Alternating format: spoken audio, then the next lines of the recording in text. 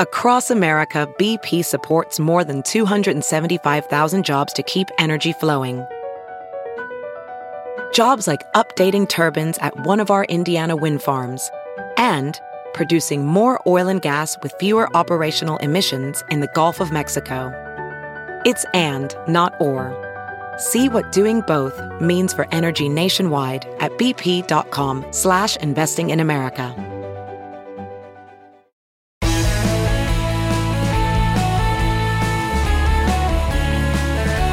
Hello, friends. Ed, welcome back to the Bill Press Pod. And today, our look at the Democratic Convention, night number 3. You know, I got to tell you, it's hard to believe, but every night gets better and better. And last night, Wednesday night, I thought was a real tour de force, especially showcasing so many powerful Democratic women: Nancy Pelosi, Elizabeth Warren, Hilda Solis, Hillary Clinton, Gabby Giffords, in such a moving, emotional speech. Boy, what a tremendous person, and fighting for such a great cause. And that's the other thing I thought about Wednesday night is, once again, they hit on important issues important to every American family, to gun violence, to racial justice, to immigration.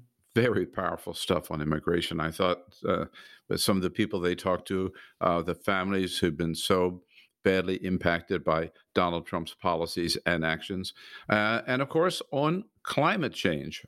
I also thought, have you noticed that each of the first 3 nights of the Democratic Convention led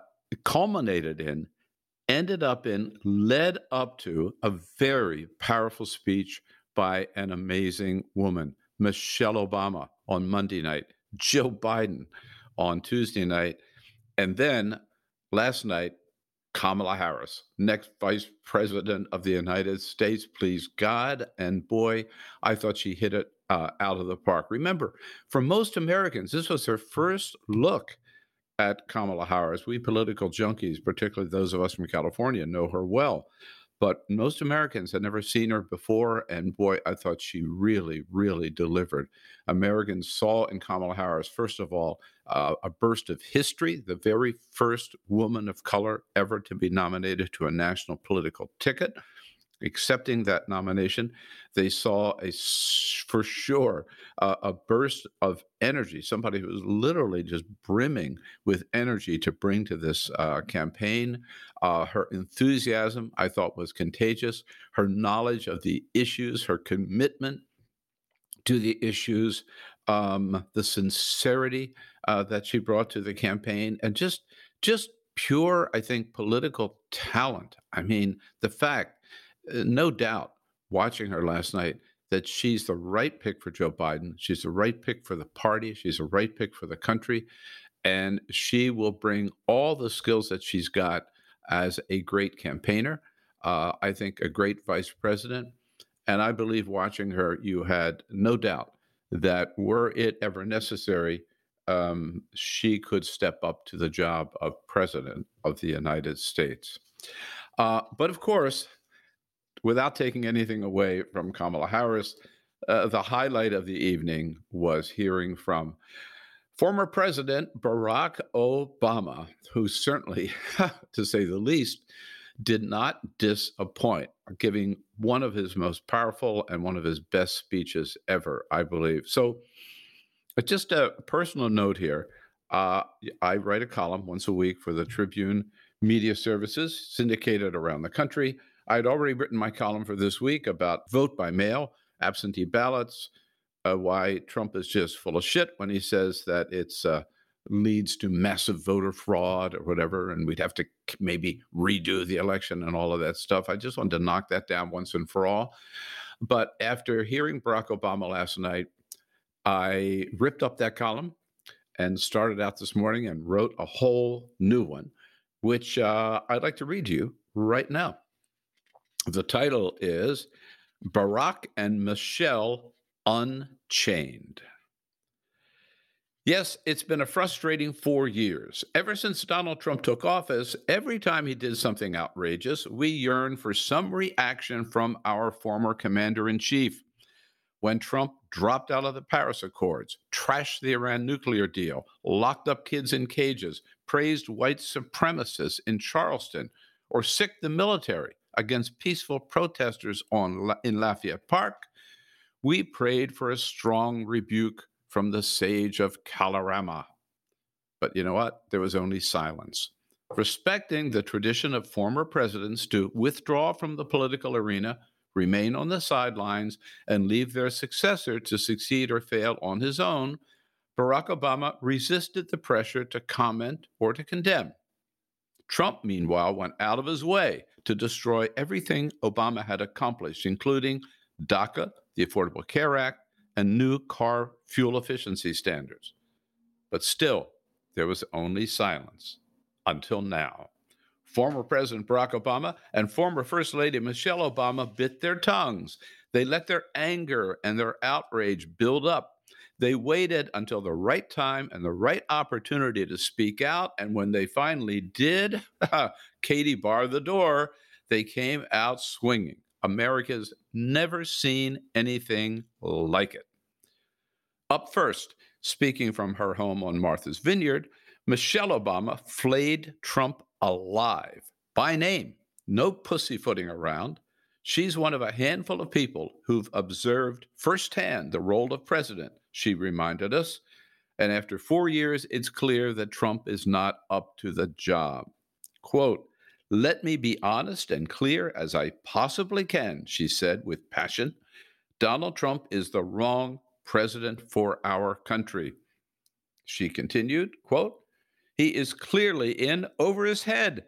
He cannot meet this moment. He simply cannot be who we need him to be for us." And then she urged Americans to turn out and vote in such overwhelming numbers against Donald Trump that no matter how hard he tries, there's no way he could dispute the results of the election. Yeah, you must admit, for a woman who says she hates politics, Michelle Obama is pretty damn good at it. Immediately after her speech to the DNC, in fact, one wag on Twitter mused that he'd hate to be Barack Obama's speechwriter, having to come up with a more powerful speech than she did. But you know what? No doubt inspired by her, Barack Obama did. To underscore what's on the line in this election, Obama traveled to the Museum of the American Revolution in Philadelphia and made a speech like no former president has ever made before. Again, directly, by name, blasting Donald Trump. With words of the Constitution etched on the wall behind him, Obama argued that the Constitution has guided us for 233 years now, but Donald Trump is trying to tear it down and must be stopped. Obama stressed that this is probably the most important election ever because the very core of our democracy is at stake. Quote, "This administration has shown it will tear our democracy down if that's what it takes to win," Obama warned. And then, in a rare show of emotion for him, Obama pleaded with voters, quote, again, "Do not let them take away your power. Do not let them take away your democracy." Like his wife before him, Obama also noted that we've given Trump more than enough time. In his most scathing comments about the Trump presidency, Obama charged, quote, "For close to 4 years now, he has shown no interest in putting in the work, no interest in finding common ground, no interest in using the awesome power of his office to help anyone but himself and his friends, no interest in treating the presidency as anything but one more reality show that he can use to get the attention he craves." Ouch. Of course, Barack and Michelle Obama not only trashed Donald Trump, they also poured effusive praise on Joe Biden, who worked alongside of them in the White House for 8 years and delivered on so many important issues.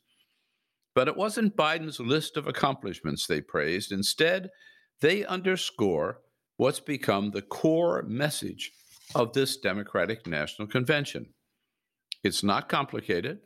It has nothing to do with detailed policy papers. It just boils down to this simple argument, which, by the way, on the podcast, you've heard me say before. Joe Biden's a good man. Joe Biden has character. Joe Biden cares about you. And Donald Trump, he's none of the above. Donald Trump's not a good man. Donald Trump has no character. Donald Trump doesn't give a bleep about anybody but himself. And that kind of sums up the entire campaign. So vote, and vote early.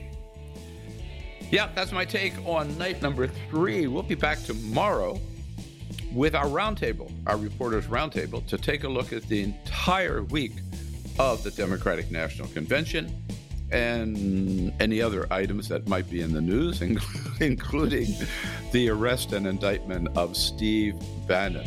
What good news that is. Another Trumper in trouble with the law. It's hard to keep count of how many have been arrested or in prison or pardoned so far. And now I'm going to come back and just remind you of one other thing, too, which is it's so important to vote. We can't let that slip this year. So please, if you haven't already signed up or requested an absentee ballot, if you don't automatically get one in your state, ask for an absentee ballot, fill it out right away, and get it in early so it's sure to count.